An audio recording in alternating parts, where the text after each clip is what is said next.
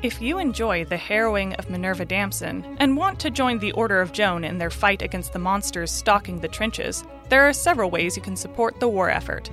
Find us on Patreon and enlist, or donate to the Order on Acast. You can also connect with Order headquarters via Twitter, Instagram, and YouTube. Links can be found in our bio.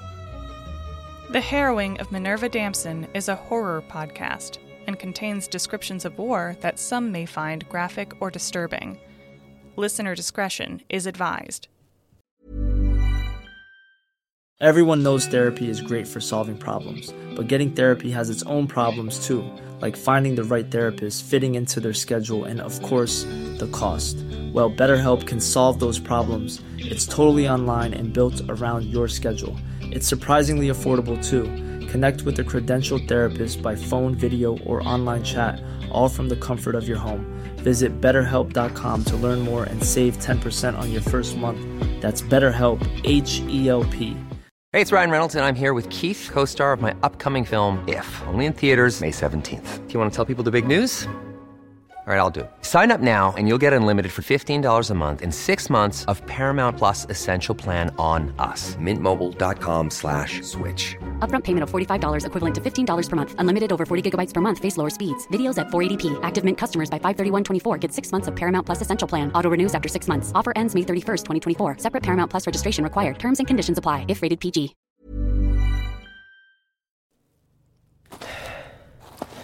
The scrape of Minnie and Beastclavery's boot soles against rock and grit sounded harsh in the tunnel's closed spaces. It wasn't the same as in the earlier, larger caverns and taller sandstone passageways. The sound stretched out forward and backward instead of up and around. The latter had been uncomfortable enough for Minnie and her uneven field of hearing. This was somehow worse. And they were slowly, steadily, going deeper into the earth. The Madigo, normally content to weave wraith-like between light and shadow, remained unusually close, well within the sphere of the lantern's glow. As they slipped between the water-smoothed gray stone, its shadows danced along the walls ahead of theirs. Shadows, because it seemed to have many, and unlike theirs, none of them reflected the Madigo's current, cat-like form.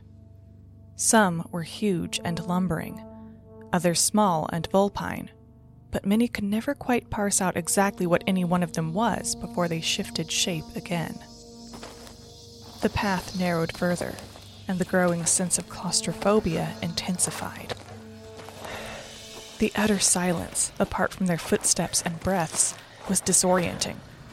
It was so deep that when they occasionally paused to drink some water or negotiate a new bend or dip in the path, Minnie could hear her heart pulsing in her ear. Once she noticed it, she couldn't ignore it. The constant drumming beneath the whisper of their breaths and grind of their footsteps. The darkness beyond their lantern's light was absolute. A strange thought wormed its way inside her head, that they were floating in nothingness, and that only by virtue of the light did they have anywhere to stand. It carved the stone from nothingness, and if the light went out... She paused and closed her eyes, bracing her hands on either side of the tunnel. See, she told herself. The coarse, textured rock under her fingers didn't disappear just because she couldn't see it. Beastclavere shifted behind her, his movement sending ragged sound racing down the tunnel, loud in her right ear, absent in her left. And all at once, the world was tilting. Was that all in her head? Or had the lights gone out, and the walls vanished, and the void swallowed them whole?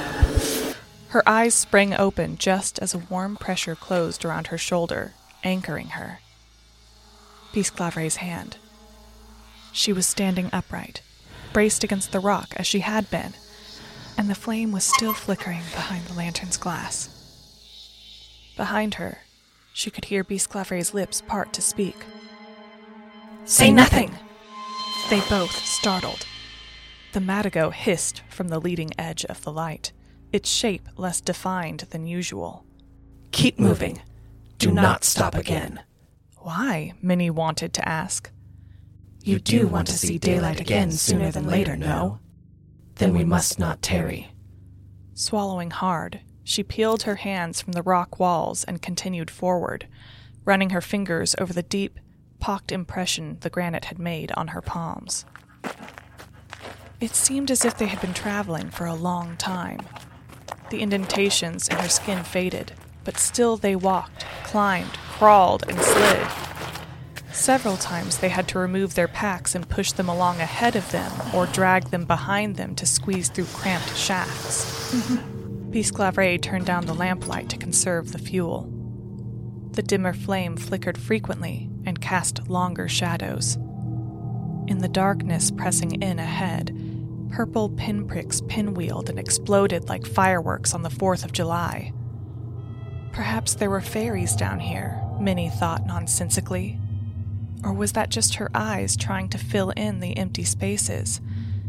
And why did it feel like they weren't alone? Of course they weren't alone. The Madigo was with them, hiding in their own shadows or watching them from alcoves. Whenever they came to a fork or multiple branching points, as they had several times, its eyes would flash out from the correct way to go. Assuming, of course, that the Madigo was helping them, not drawing them deeper into the earth to die. Hadn't Bisclavret tried to warn her that dealing with such a creature was a gamble? That they were not helpful guardians, but tricksome beasts? Certainly it seemed ambivalent to humans. Why should it care about their fate? Because they had a deal, and that meant something when it came to magic. Minnie reminded herself of that firmly, even as she felt a shiver of doubt run through her. Hadn't she been thinking, however long ago, about how magic never was as simple or ironclad as the Order made it seem? Their path widened, and for the first time since they entered the granite layer, she and Bisclavret could walk side by side. The relief she felt was mirrored on Bisclavret's face. Being able to see him clearly was unbelievably reassuring. He granted her a closed-mouthed, encouraging smile, even though she could see the tension gathered around his own eyes. It made him look like the father he was. She wondered if the apprehension she was unable to mask reminded him of his children, vulnerable and afraid, seeking something solid and stable to hold on to when everything else felt too big and too incomprehensible to handle. Which was ridiculous, really, because she was a fully grown woman and a knight of the Order of Joan. Minnie seized on that fact, used it to ground herself. They had escaped Sanctuaire-le-Grotte and the German advance. In fact, they'd stopped it, at least temporarily. They were not moving aimlessly through an endless void. They were going through a known cave system. She had a mission, to kill the Beast of Gévaudan, which she now knew more about than any other knight before her. Bisclavret was going to join his family. She had 9 magic arrows and a bewitched bow and dagger and a pack full of supplies, and she had survived the dead push. If she had survived hungry vampires, trenches infested with ghouls, and now a goddamn gargoyle, she could absolutely do something as simple as walk through some tunnels until she reached the other side. Minnie returned Bisclavret's smile with a tight one of her own and a nod. He started to look ahead again, but his foot caught on an uneven rise in the cave floor. The foot of his injured leg. He staggered and caught himself, but not before he spat a reflexive "Fuck!" The word flew out and reverberated up and down the tunnel. After so much silence, it felt like a slap and set all her nerves jangling. Minnie flinched away. The lanterns swiveled wildly, sending their shadows spiraling across the walls. The Madigo hissed reproachfully from Bisclavret's feet, its ears flat against its head. Bisclavret gripped his leg with his free hand, his bottom lip pinched between his teeth as he held back whatever else was trying to escape. The echo of his curse continued to fade as they stood, frozen, in the center of the tunnel, scarcely daring to breathe, and waited for something to happen. The cry dissipated into silence again. Minnie's heartbeat in her ears was the only sound she could hear, their settling shadows on the walls the only movement she could see. They stood there for a long minute before the Madigo finally darted forward. There is little to do for it. Come, and let us hope fortune is kind to you. What did that mean? What was the Madigo so cautious of? It couldn't be a cave-in surrounded by solid granite as they were. What else then? If it heard her thoughts like it sometimes seemed to, it didn't respond. The Madigo now set a punishing pace. Minnie and Bisclavret were almost jogging to keep up with it. Minnie wasn't sure, but for the first time, it felt like their path now held a slight incline. Beside her, Bisclavret seemed extra twitchy. Under his sweating brow, his gaze roved restlessly over the freckled gray walls, and, if she wasn't mistaken, he was periodically scenting the air. Without warning, he grabbed her by the arm with a vice-like grip and pulled her to a rough stop. Minnie's feet scuffed the ground as she firmed her stance. Carefully, she followed his line of sight. It was trained on the impenetrable darkness ahead, every muscle of his body held taut as a bowstring. The drum of her heartbeat picked up in her ear, and her hand drifted to the dagger at her hip. Bisclavret took a step back, and another, pulling Minnie with him. His eyes were wide and wild. Silent tears pooled in them, but he didn't blink. He couldn't, or wouldn't. Minnie drew her dagger, long and slow, the soft susurration of it leaving its sheath hissing around them. And still she didn't see what Bisclavret saw, until it issued from the granite ahead of them. A leg, and then an arm, and then a body, as gray as the granite, but alive. When its head appeared, it tilted it toward them. It had no face, but it did have eyes. Dark, pitted eyes. Eyes that burrowed back to an impossible depth that far exceeded its head's physical proportions. The passer through stone, the Madigo's voice said from somewhere unknown. Minnie couldn't take her eyes off it, the thing emerging from the rock face, the thing staring back at her with its two yawning chasms that seemed to suck her into their endless nothing. The sensation of tipping forward and falling flipped her stomach. Bisclavret's painful grip on her arm rooted her in place, but her mind felt like it was teetering on the precipice of those pits, and that if she looked too long, it would be swept away and lost forever in an eternal fall. But she couldn't rip her gaze from it as it stood there, half in and half out of the granite, and watched them. Then, as abruptly and silently as it had appeared, it eased itself back into the tunnel wall. It isn't gone! Run! Minnie's mind snapped sharply back into place. She couldn't breathe. Her ribs were tight, but she ran, the same as Bisclavret. She flew, driven by instinct. The lantern jangled on its handle, the light bouncing around with their frantic flight, creating a disorienting mosaic of the tunnel. The Madigo was gone, no longer giving directions. Bisclavret was making strange, strangled sounds. No, whimpers and snarls as he ran after her. His hot breath touched her neck, panting in wet blasts across her nape, and then a hand grabbed for her, and she screamed, twisting out of reach. He almost tripped over her. He staggered to the side, catching himself against the stone wall.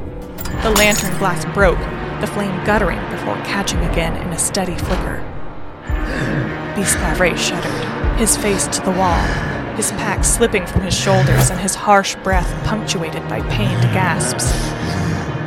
Minnie gripped her dagger tighter, suddenly keenly aware that it wasn't just that thing down there with her, but also a garwolf, one driven forward by instinct, panic, and fear, the same as her.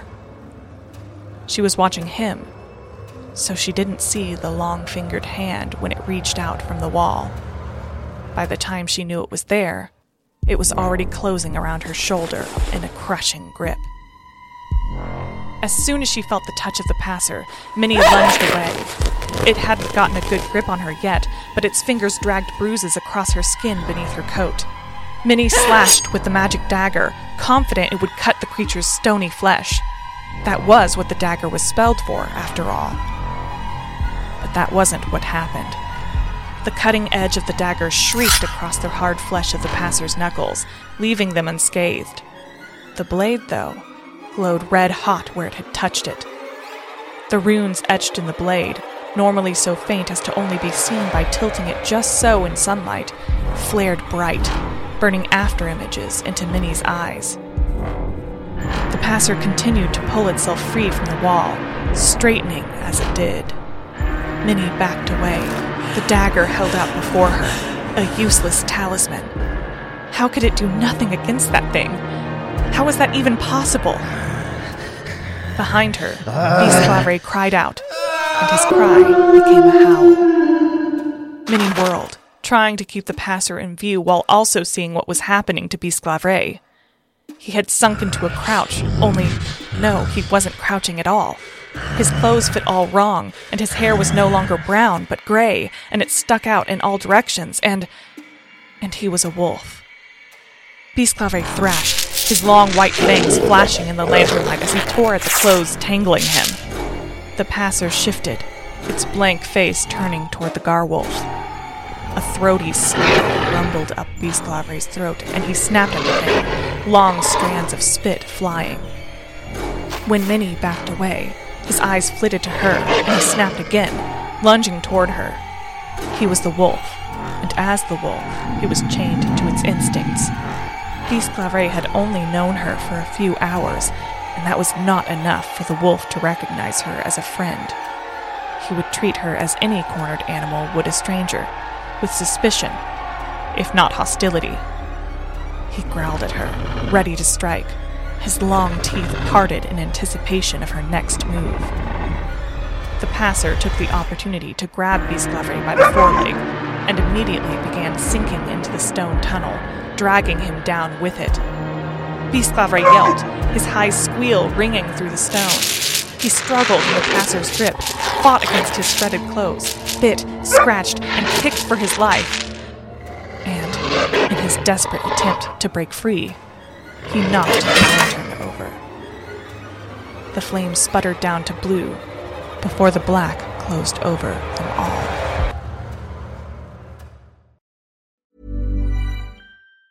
Planning for your next trip? Elevate your travel style with Quince. Quince has all the jet-setting essentials you'll want for your next getaway, like European linen, premium luggage options, buttery soft Italian leather bags, and so much more. And it's all priced at 50 to 80% less than similar brands. Plus, Quince only works with factories that use safe and ethical manufacturing practices. Pack your bags with high-quality essentials you'll be wearing for vacations to come with Quince. Go to quince.com/trip for free shipping and 365-day returns. Everyone knows therapy is great for solving problems, but getting therapy has its own problems too, like finding the right therapist, fitting into their schedule, and of course, the cost. Well, BetterHelp can solve those problems. It's totally online and built around your schedule. It's surprisingly affordable too. Connect with a credentialed therapist by phone, video, or online chat, all from the comfort of your home. Visit BetterHelp.com to learn more and save 10% on your first month. That's BetterHelp, H-E-L-P. How would you like to look 5 years younger? In a clinical study, people that had volume added with Juvederm Voluma XC in the cheeks perceived themselves as looking 5 years younger at 6 months after treatment. Look younger, feel like you. Add volume for lift and contour in the cheeks with Juvederm Voluma XC. Reverse signs of aging by adding volume to smooth laugh lines with Juvederm Volure XC. For important safety information and to find a licensed specialist, visit Juvederm.com. That's Juvederm.com. Not for people with severe allergic reactions, allergies to lidocaine, or the proteins used in Juvederm. Common side effects include injection site redness, swelling, pain, tenderness, firmness, lumps, bumps, bruising, discoloration, or itching. There's a risk of unintentional injection into a blood vessel, which can cause vision abnormalities, blindness, stroke, temporary scabs, or scarring. Talk to a licensed specialist to find out if it's right for you. Burrow is a furniture company known for timeless design and thoughtful construction, and free shipping, and that extends to their outdoor collection. Their outdoor furniture is built to withstand the elements, featuring rust-proof stainless steel hardware, weather-ready teak, and quick-dry foam cushions. For Memorial Day, get 15% off your Burrow purchase at burrow.com/ACAST and up to 25% off outdoor. That's up to 25% off outdoor furniture at burrow.com/ACAST.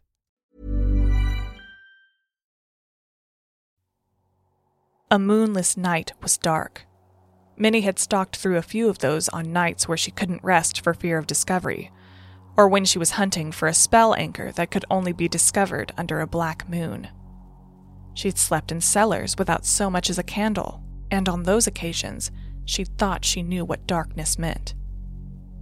None of those could compare to what blinded her now. She could feel her eyes open as wide as they could go, trying to drink in even one particle of light, but there were none. This was true darkness, the absence of any and all light. There was plenty of noise, though. Scratching, whining, shrieking, howling. Bisclavret was in a frenzied fight for his life. The racket assaulted her right side, making the void on her left more pronounced. Minnie staggered, her balance wobbling. The black pressed in on her open eyes, and she realized she was screaming too. She wasn't in control of her body. A bolt of pure terror seized her and propelled her forward. She was moving, her feet smacking hard on the uneven, water-carved floor, her hands thrown out in front of her. She thought they were out in front of her. She couldn't see them, and there was no way to tell, until they met solid stone, barely catching her before she ran headlong into it and broke her nose or knocked herself out. The sounds of struggle echoed up the tunnel behind her as she ran her fingers along the rock face, gasping and shuddering. Solid, solid, solid. Gap. There was a gap on her right. She tried to step into it and slipped. Then she was sliding on her back until the tube leveled out and the space constricted to a gap so narrow she couldn't get through. At first, she didn't realize she was stuck. Her head was spinning. The purple pinwheels were back, and she was just grateful she was no longer moving. It wasn't until she tried to bend her knees to sit up that she registered the pressure around her legs and hips. Oh God! She raised herself up with her arms, her palms digging into the rough stone. An experimental tug did nothing. Worse, her feet were flexed at an awkward angle, and they were beginning to hurt. Whimpering, she raised herself up and pulled again. The duck-cloth canvas of her pants rasped with a slight bit of movement. It wasn't enough. She had been panicking before. It was nothing to what overcame her then. In her mind's eye, where the black wasn't so unfathomably deep that she couldn't see, she imagined the passer's hands closing around her ankles and tugging her further into the tube, scraping her body across the granite as she screamed until it dragged her up to her chest. At some point, her lungs would empty, and then it would pull her in far enough that her chest couldn't expand, that she couldn't snatch in even a small breath, and then, choking on fear and charged with a visceral swell of adrenaline, she planted her palms firmly behind her, shimmied her hips, and pulled with all her strength. After a long, horrible moment of resistance, during which she thought her whole strength might truly not be enough, her wriggling paid off. Her hips budged, and with a short grunt, she hauled her legs out of the gap. She scrambled backward until she could sit up. Trembling, she hugged her knees and cupped her hands to her mouth, trying in vain to stifle the long, jagged sobs that racked her body. Her breathing sounded close to her face, the space barely big enough for her even by the tube she'd slid down. Somewhere far away, a howl sounded long and low before it faded to nothing. Then it was silent.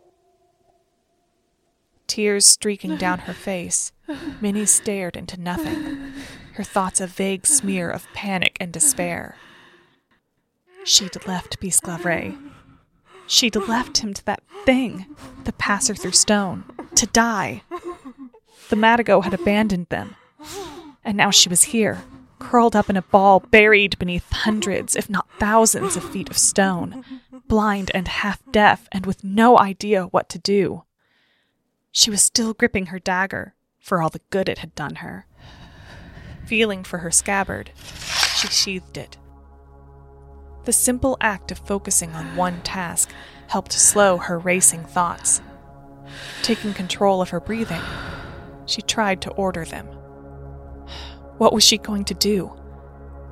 Staying here was an option, one guaranteed to risk nothing but her own long, slow death.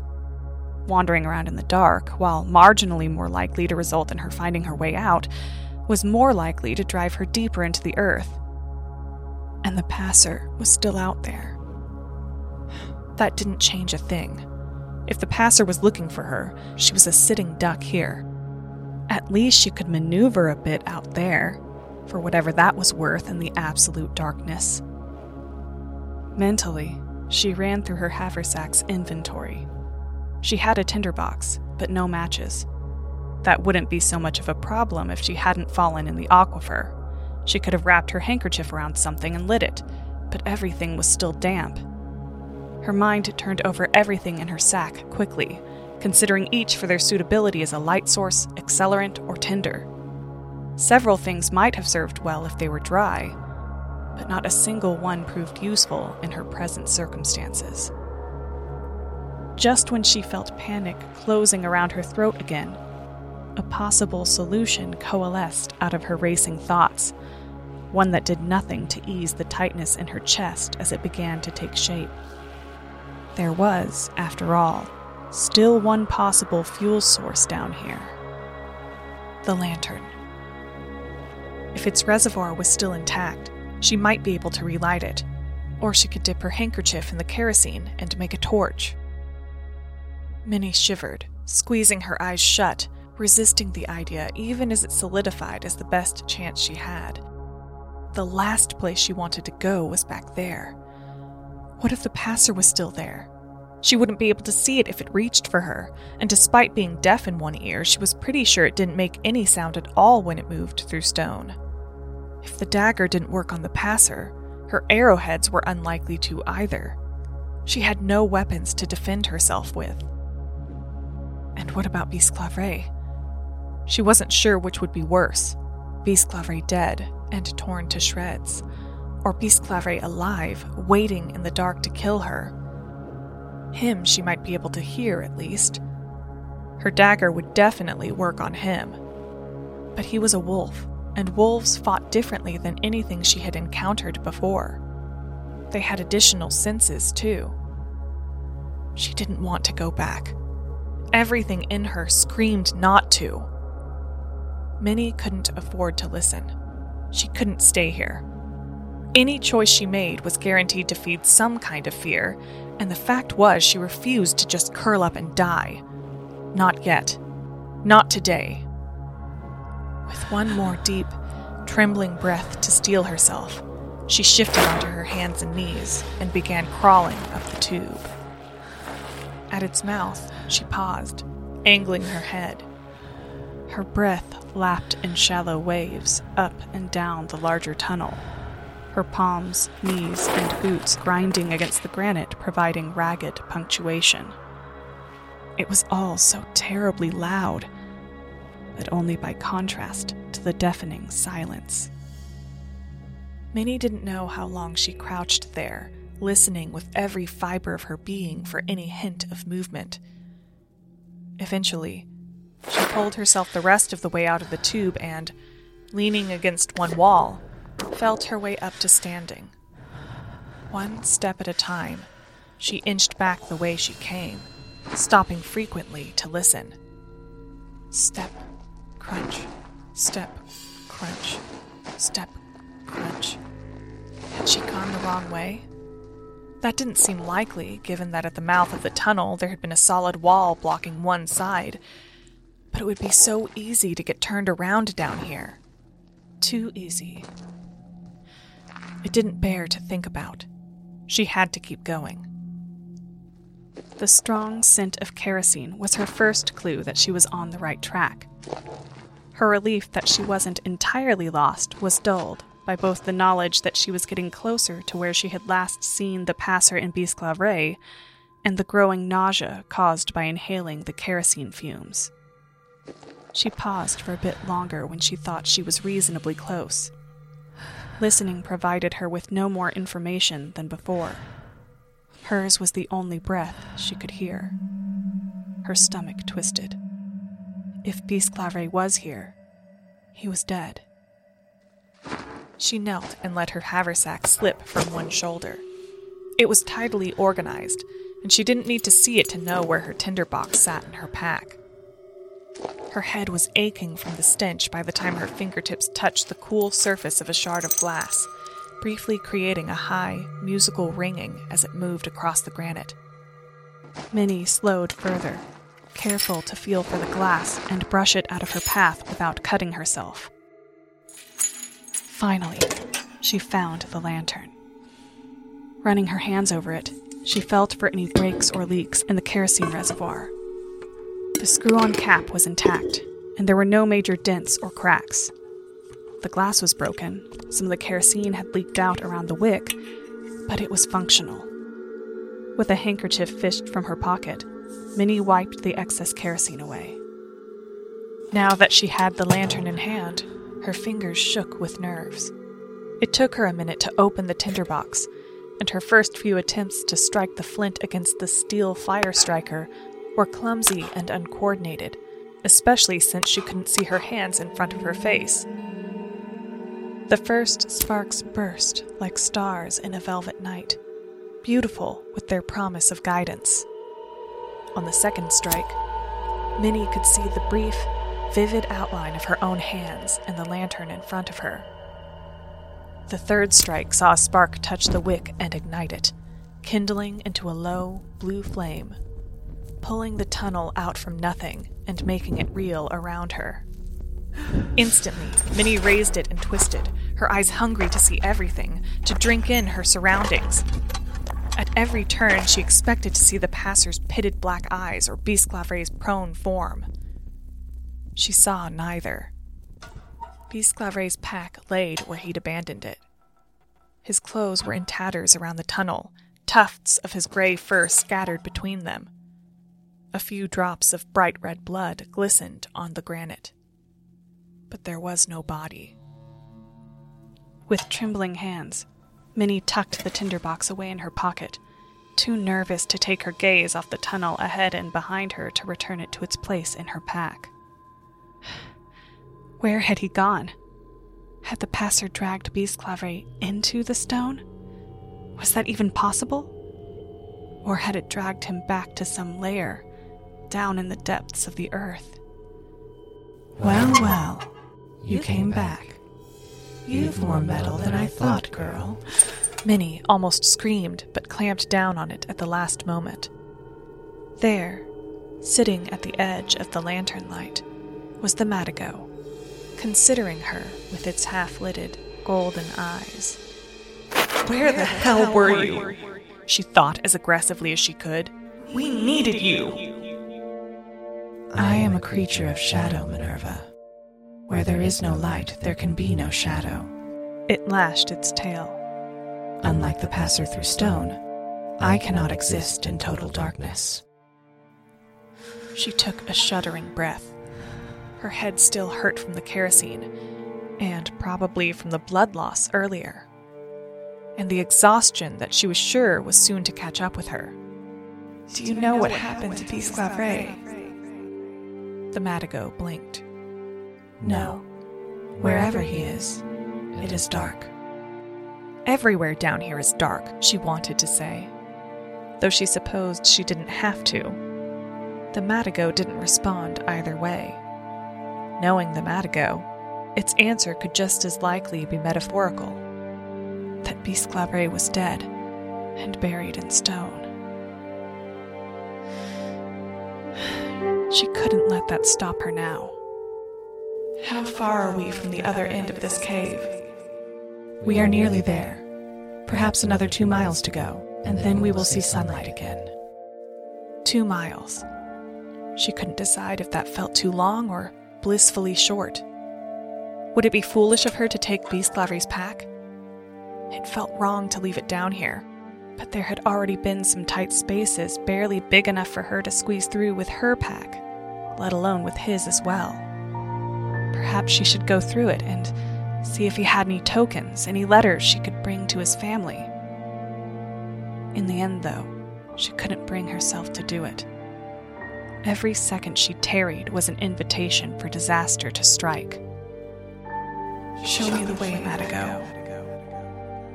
Obligingly, the Madigo turned around and began guiding her out of the darkness.